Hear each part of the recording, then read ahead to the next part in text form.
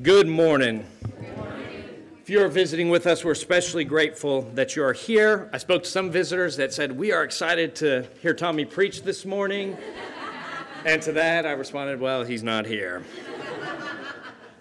He is doing a lectureship on leadership for a church. And so that's where he is at this morning. And so I'll be filling in for him, and he will be back next week for that. But we're going to continue in our study of 1 Peter that Tommy has started, and we've been working through for a couple months now.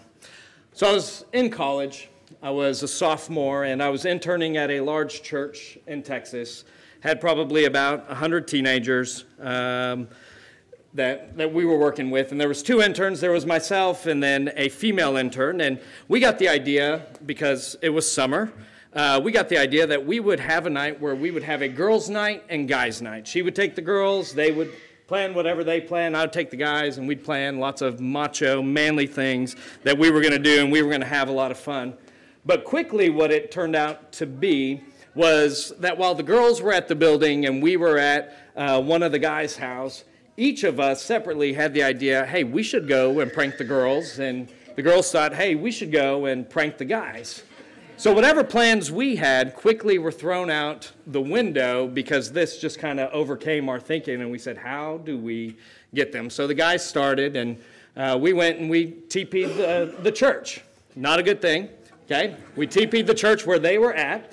And so they said, you know what, while they go to the movies, let's go ahead and put sticky notes all over Chris's car.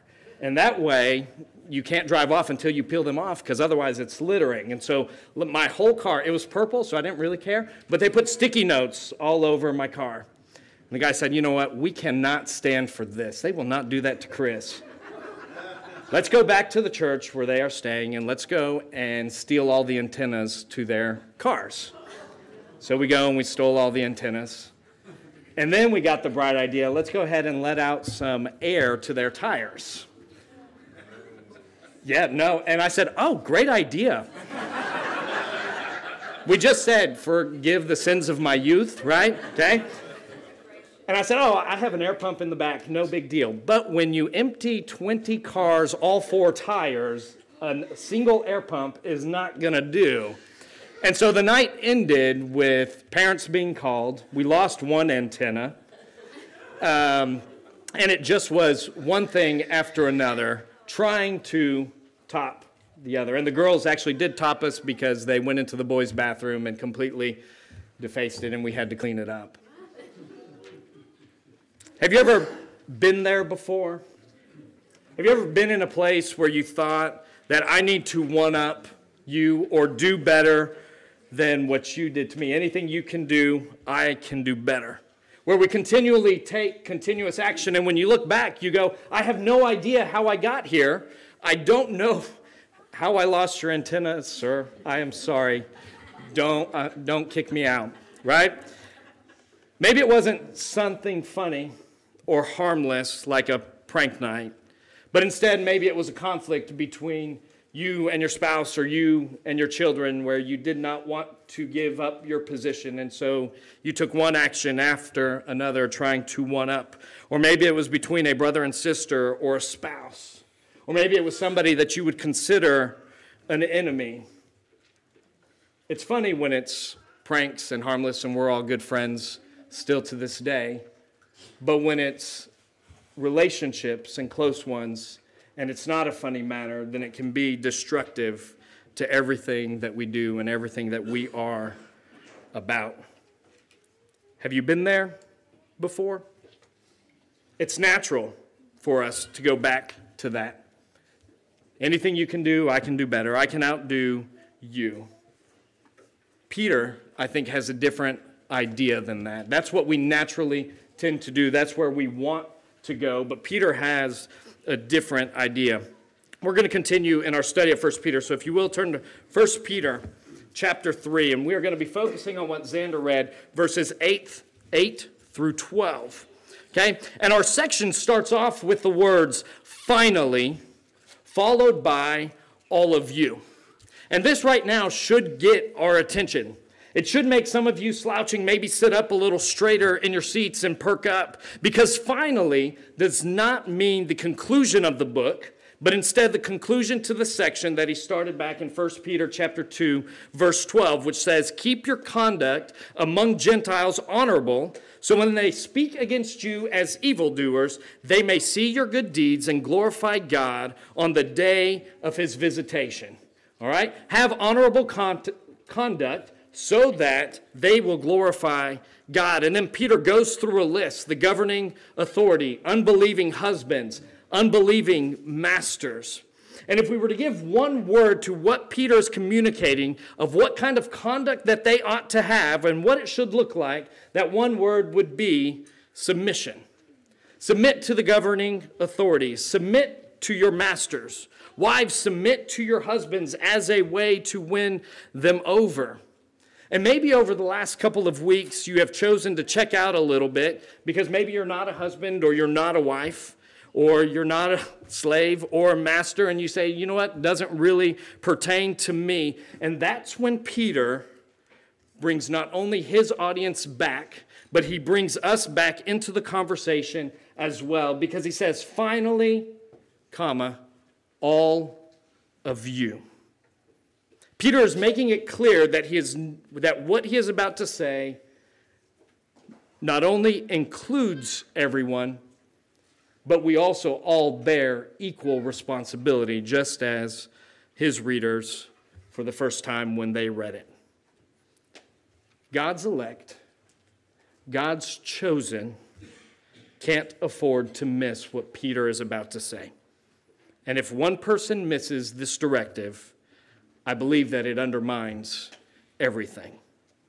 Sometimes as we're sitting here listening to preachers preach, podcasts, whatever it may be, we have a tendency to think to ourselves, I'm glad this is brought up because so-and-so needs to work on it. Today I want you to think of you and you only, because it may be something that you need to work on and not something that you just hope someone else puts in the work for you. The audience that Peter is writing to is one that is suffering grief in the midst of all kinds of trials. And I don't know about you, but when trial comes my way, it's easy for me to lose focus on my why.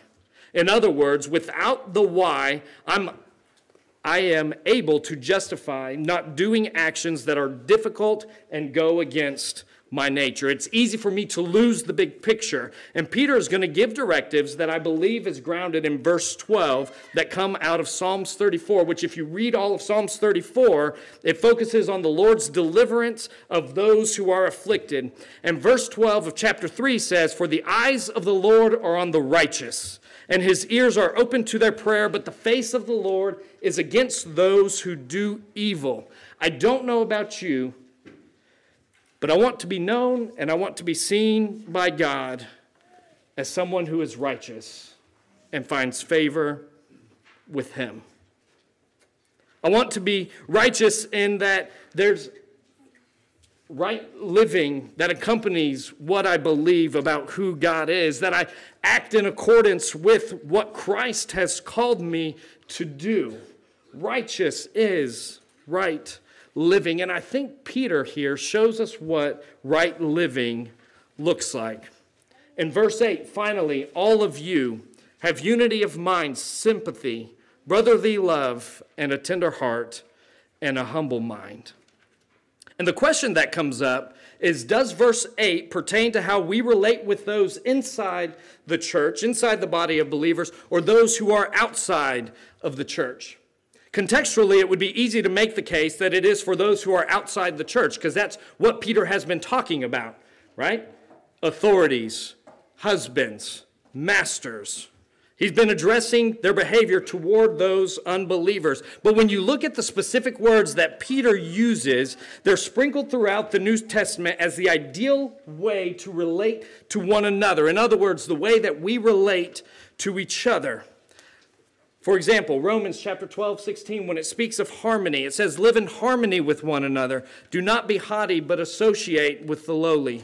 Never be wise in your own sight or compassionate when talked about in Ephesians chapter 4:32, be kind to one another, compassionate, forgiving one another as God in Christ forgave you. Verse 8, therefore, I believe, is when he gives us those 5 directives, is what righteous living inside of the body of Christ ought to look like.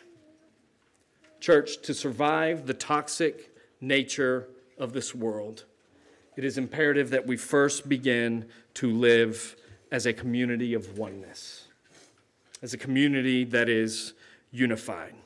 And I think that's why Peter pauses for just a second to address the interpersonal relationship between brothers and sisters in Christ. It's as though he is saying, as the trials come your way, you make sure that you are about the business of having unity of mind, that you are about the business of being sympathetic toward another, showing brotherly love, be compassionate and be humble. Let your lives be marked by humility. You see, what Peter has done is he's just described what I believe are the 5 building blocks of unity. That if we desire to be unified, for any church for that matter, these are the bricks that we are going to choose to build with and labor over. They're going to be the bricks that we put together before the storm and that we continue to build through the storm. I recently saw the show about a heist. And I love movies that is about a heist. I don't know why. I think it's just so cool how they come up with these crazy ideas. But one thing that is always true about those is in the heist, if they are the bad guys, if you will, you know that at some point it's going to blow up and it's not going to go according to plan. Why? Because they all have different ways that they want to achieve it. They all are out for themselves. They don't have unity of mind. They're not sympathetic toward one another. They're not compassionate. Right? They're all about themselves. And you just know that when the pressure from the outside comes in, when the cops are coming, it's not going to turn out the way that they had thought. I think it's the same for us. Not that we are the bad guys, but in the sense that if we do not practice these things, then when the outside pressure of the world comes and those things aren't a part of it, it's going to blow up. It's going to be a negative response. If you look at the 5 qualities, they create a chiasm. It's hard without, like in Norfolk, I'd have PowerPoint and I can show you what a chiasm is. It's basically you have 5 things, and 1 and 5 go together, 2 and 4 go together, and then 3 is like the top of the pyramid, if you will. It's the most important. And if you look at it closely, I think unity of mind and humbleness go hand in hand. Right? The NIV says harmony with one another, and the term literally means to be of like mind. You see, it's a call to uniformity. It's not a call to uniformity for all of us to look the same, but unanimity and agreement in our call to serve Christ and to love one another. Not to be guided by selfish interests, but to be guided by the things of God. Why? Because we have the mind of Christ. It's not that we all look the same, but it's in this big picture, overall, what we are trying to do. Our goal is the same, and that is to glorify Christ. I think of Peter when he was speaking with Jesus, and Jesus was saying, hey, I am going to have to be crucified, and he's letting the disciples know. And what does Peter say? In Matthew chapter 16, from that time, Jesus began to show his disciples that he must go to Jerusalem and suffer many things from the elders and chief priests and scribes and be killed, and on the 3rd day be raised. And Peter looked at him, set him aside, and began to rebuke him, saying, far be it from you, Lord, this shall never happen to you. But he turned and said to Peter, get behind me, Satan, for you are a hindrance to me, for you are not setting your mind on the things of God, but rather on the things of man. The unity of mind is setting our minds on the things of God. You see, we find understanding and we find meaning in the gospel of Christ that I think Philippians chapter 2, verses 5 through 11 describes so beautifully.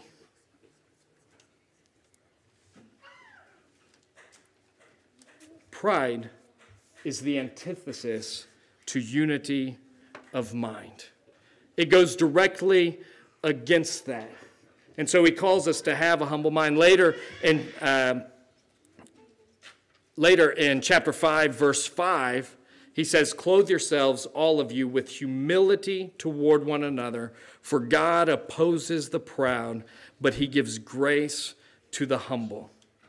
In order to be of the same mind, we must not think of ourselves more highly than we ought to. We must remember that our identity and who we are comes through Christ Jesus on that day when he died on the cross and rose from the grave. And church, when we do not have the unity of mind, when we are not humble toward one another, then I believe that when persecution comes or trials come, and we could look at the last few years of just how things have developed, not here but all over the place. When unity of mind is not there, the cost is priorities get shifted and personal desires merge as king. That when we do not have a unity of mind, when we get pressured, we each go our separate ways and we tend to become selfish, and we tend to say, this is what I want and this is what I think we should do, rather than what does God want from us. The second one, or the second dual, being sympathetic and compassion. Sympathy means readiness to rejoice with those who rejoice and mourn with those who mourn. Romans chapter 12:15. Right? It's this idea of being able to suffer with. Paul, when speaking of the body of Christ to the Corinthian church, he reminds them of the sympathy that lives among the members of the body. If one member suffers, all suffer together. If one member is honored, then all rejoice together. Sympathy is suffering with. John Stott, in his commentary on 1 Peter regarding sympathy, says, much contemporary research into human motivation and psychology has the purpose of manipulating people for economic or political advantage. Christian sympathy does not exploit, it shares and it supports. You see, the secret to sympathizing lies in relating so closely to others that we feel what happens to them as something that is happening to us. And that means a willingness to surrender our independence. I was speaking to Doris this morning, and she was telling me a little bit, or a lot of it, about her life. And one of the things that she shared was, you know that I can't drive at night very well. Yes, Miss Doris, I did know that. And she said, and you know what's been happening because of that? I did, but I let her keep talking anyways. She said, there are women in this church who bring me to church on Wednesdays and then let me stay at home with them on Wednesday night because I can't drive and I wait to go home on Thursday morning, or whatever the scenario would be. What is that? That is women sympathizing with Doris and saying, I know you can't drive at night, and I'm going to be in this with you. That would be terrible for me to be in that position. I'm going to do what I can to make sure that you can get here. Sympathizing with its feeling. And so I'm thankful Doris shared that with me, and that there's women here who take it upon themselves to say, let that not just be her burden, but let it be my burden as well. And I think that's where compassion comes in. They're almost hard to distinguish between the two, compassion and sympathy. But the word of compassion suggests not only having actual feelings of concern for one another, but always then expressing them in action. Those ladies didn't just feel sympathy towards Doris, they felt compassion. They felt compelled to work. You see, Jesus was always motivated. Jesus' compassion always motivated action, right? When Jesus' compassion on the mother who lost her son, it ended with the words, young man, I say to you, arise. Jesus acted. Compassion on the crowd that left him Jesus had compassion on the crowd that was hungry because they were with sheep without a shepherd, and he left them full with 12 baskets left over. Jesus had compassion over the city of Jerusalem because they did not know the things that would make peace. How does that scene end? Jesus dies on the cross for the city of Jerusalem. Why? Because he had compassion on them. You see, sympathy and compassion go hand in hand, and it's being able to do something about it. Feeling with you, and then figuring out what is my place in it. Jesus was the king of compassion. My father, I got a lot of qualities from my father, some good, some not so good. One that I wish that I had, and I don't know if I've shared this before, but it's one of compassion. Because I don't know how he does it. There was an instance he was crying and just shedding tears in the living room, and my brother got into his lap and said, "Dad, why are you crying?" He said, "There's just so many people who don't know about Jesus, and I can't reach them all." But it drives him to do the things that he does. His compassion moves him to action. Church, we need to be about being compassionate and allowing that to move us into action. The cost of not showing sympathy and not showing compassion when the outside world squeezes us in, when we endure trials, the cost of not having that, I believe, is isolation of individuals or groups of people. That when push comes to shove, if we haven't practiced sympathizing and being compassionate toward one another, then when we begin to look out just for ourselves, we forget what it looks like to walk in the shoes of others, and it isolates people. Not intentionally. I think that's why Peter says, hey, prepare beforehand, be of this, and then continue to be. Why? So that it keeps people together. It's so easy to isolate. It's so easy to focus on oneself and forget what everyone else is going through. Because guess what?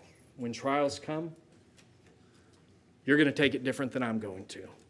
And it's going to look a little bit different for you than it looks like for me. And if I look at the way that you handle it and I go, I can't believe they're being this sensitive about this. It's where compassion and sympathy comes in. We do not want to be a people who isolate individuals, and so we practice sympathy and compassion when things are going well, and then all the more when they are not. And then at the top, the most important, he says, I urge you to love as brothers. You see, we're going to choose to love one another as though we are family. 1 John 3:16. By this we know love, that he laid down his life for us, and we ought to lay down our lives for the brothers. What does brotherly love look like? That we are willing to lay down our lives for one another.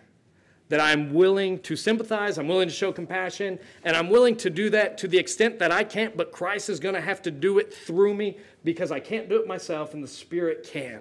I will lay down my life only to pick it up again. Brotherly love is the willingness to lay down our wants, lay down our needs, lay down our feelings, and say, I'm going to do this for you because I know it's what you have.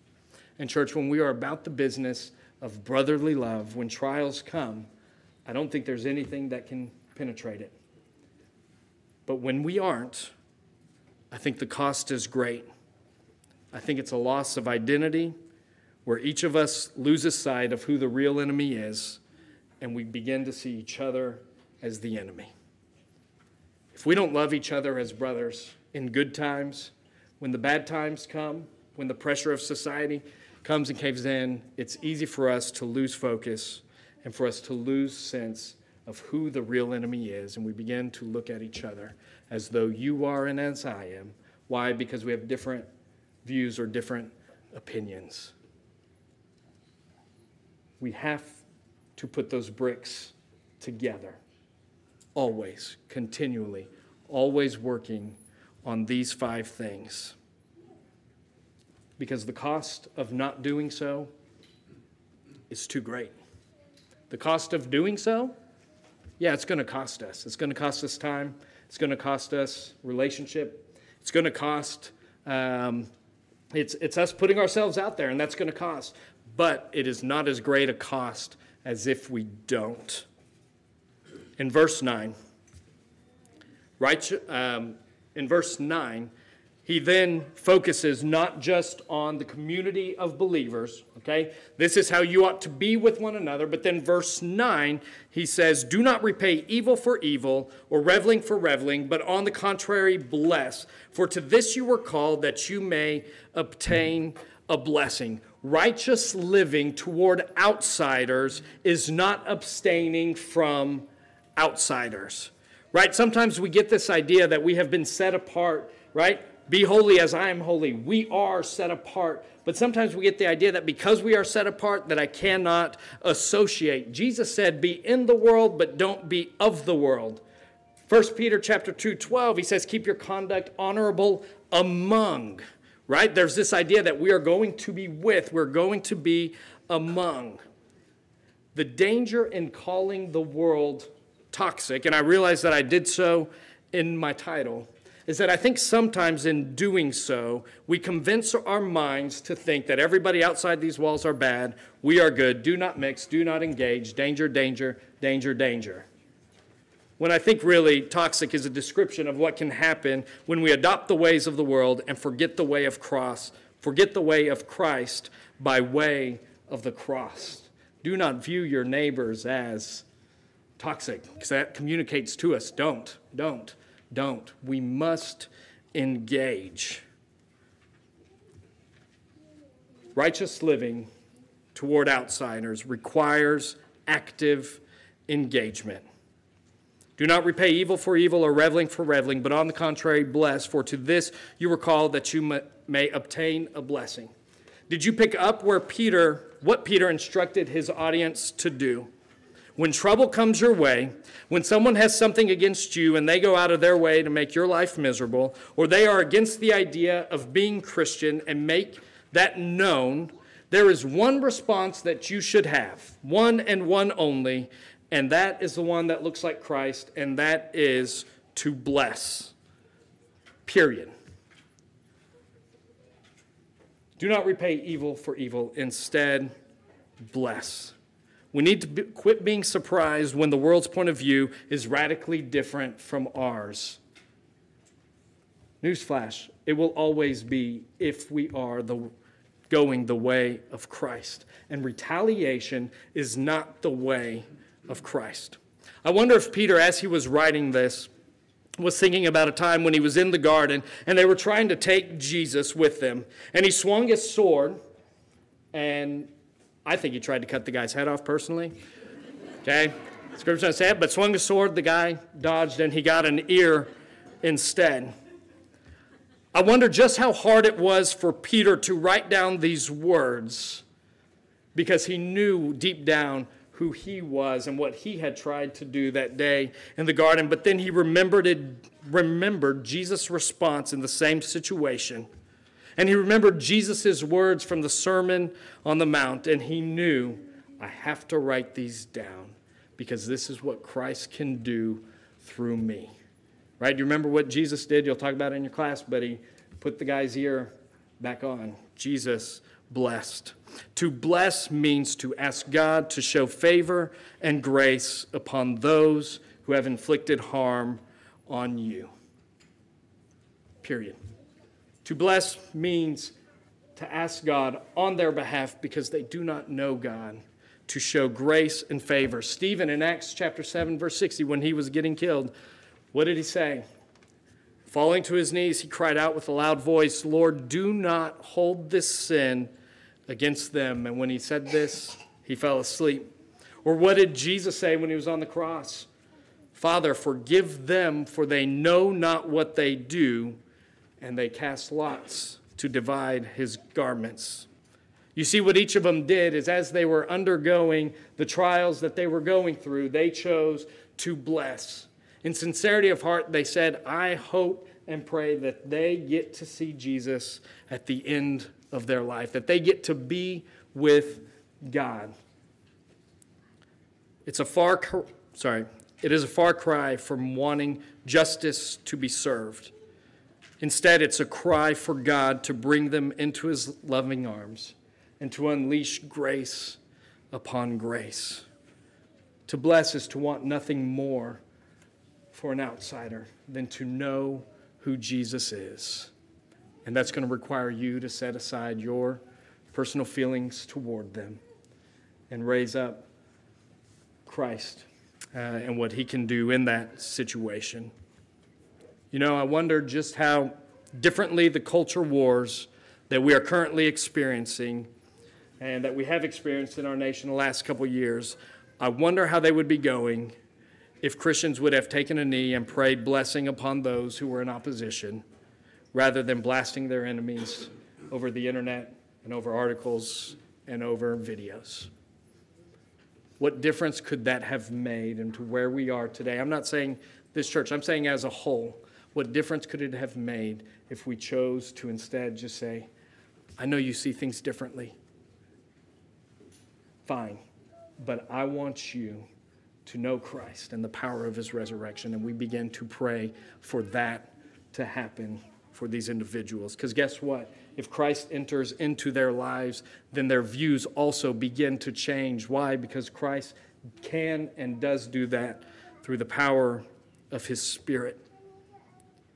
Romans chapter 12, 20 and 21 says, if your enemy is hungry, feed him. If he is thirsty, give him something to drink. For by doing so, you will heap burning coals on his head. Do not overcome evil by evil, but overcome evil with good. This idea of heaping burning coals, I don't think is something that is nasty. I think it's this idea of doing something that can lead them to repentance and lead them to being able to see the cross of Christ. And you're asking yourself, but why would I do this? And the answer is in the next verse, but on the contrary, bless, for to this is what you were called, that you may obtain a blessing. Why would I do it? Because you were called to bless, period. Right? There's debate if called to means refers to blessing those who have cursed you or to receiving the blessing. I think here Peter has in mind the former, right? You are called to bless. I'm called to bless out of response to cursing. You are called to bless out of response to cursing. And I'm called to bless out of a response to the blessing that I receive from Christ. Church, if we are not willing to bless those who are outside these walls, who are quote-unquote enemies to us, then the cost is that we lose our distinction. We as Christians will undergo trials because we are set apart, because we are different. And the irony is that when we do react a lot like the world, when we are cursed and we choose to curse, we will immediately lose our distinction. We suffer trials because we are distinct, and then we get angry we're suffering trials, and so we will then curse. That's when you have lost it. You lose your distinction among them. Want to be distinct? Want to be set apart? Want to have a righteous life? Look what Peter says in 10 through 12, and then we will be done. For whoever desires to love life and see good days, let him keep his tongue from evil and his lips from speaking deceit. Let him turn away from evil and do good. Let him seek peace and pursue it. For the eyes of the Lord are on the righteous, and his ears are open to their prayer. But the face of the Lord is against those who do evil. The reason I seek to live a righteous life before my brothers and sisters, before those who are against me, is ultimately because I am accountable to God. That's it. Sometimes I can't do it on my own. Many times I can't. But because I'm accountable to God, then that is what I'm called to do. Speaking with a friend who's going through a bit of a rough time and just having relationship issues. And one of the things that he said to me was, the one thing that keeps me going is that I do it for the sake of Christ. I don't want to. I don't feel like it. But I will do it for the sake of Christ. live a righteous life among your brothers and sisters, and a righteous life among the pagans for the sake of Christ. Because it is in that you will find that you receive the blessings from God. What does it say? He hears our prayer. May we be a people that choose to focus on these relationships in here and on those out there, and we choose to live out the way of Christ in everything that we do. Let's go ahead and stand and sing.